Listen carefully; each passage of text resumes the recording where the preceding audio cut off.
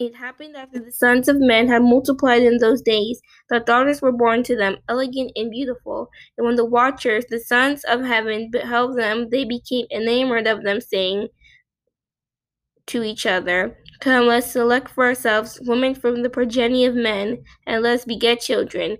Then their leader, Shemi-Azza, said to them, "I fear that you may perhaps be indisposed to the performance of this enterprise, and that I alone shall suffer for so grievous a crime." And they answered him and said, "We all swear and bind ourselves by mutual execrations that we will not change our intention, but execute our projected undertaking."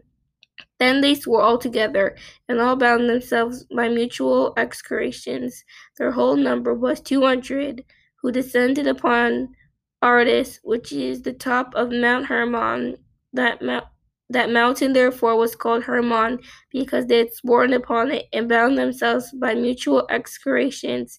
These are the names of their chiefs: Shemiaza, who was their leader; Araka bar Amiel, Aki Biel, Tamiel, Ramuel, Donel, Akiel, Sarakinal, Azael, Armers, Matraal, Anna and Zavibi, Sam Savel, Eratal, Turel, Yom Yael, Araz Yael. These were the prefects of the 200 angels, and the remainder were all with them.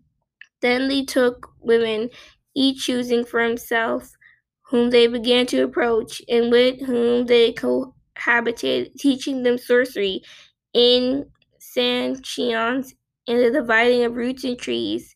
And the women conceiving brought forth giants, and they bore to them 3 races first, the great giants. The giants brought forth the Nephilim,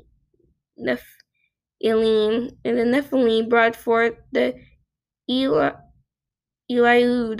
and they existed, increasing in power according to their greatness, whose stature was each 300 cubits. These devoured all the labor of men until it became impossible to feed them. When they turned themselves against men in order to devour them, began to injure birds, beasts, reptiles, and fish, to eat one another's flesh and to drink their blood. Then the earth reproved the unrighteous. Hallelujah. This was the reading of Enoch 7.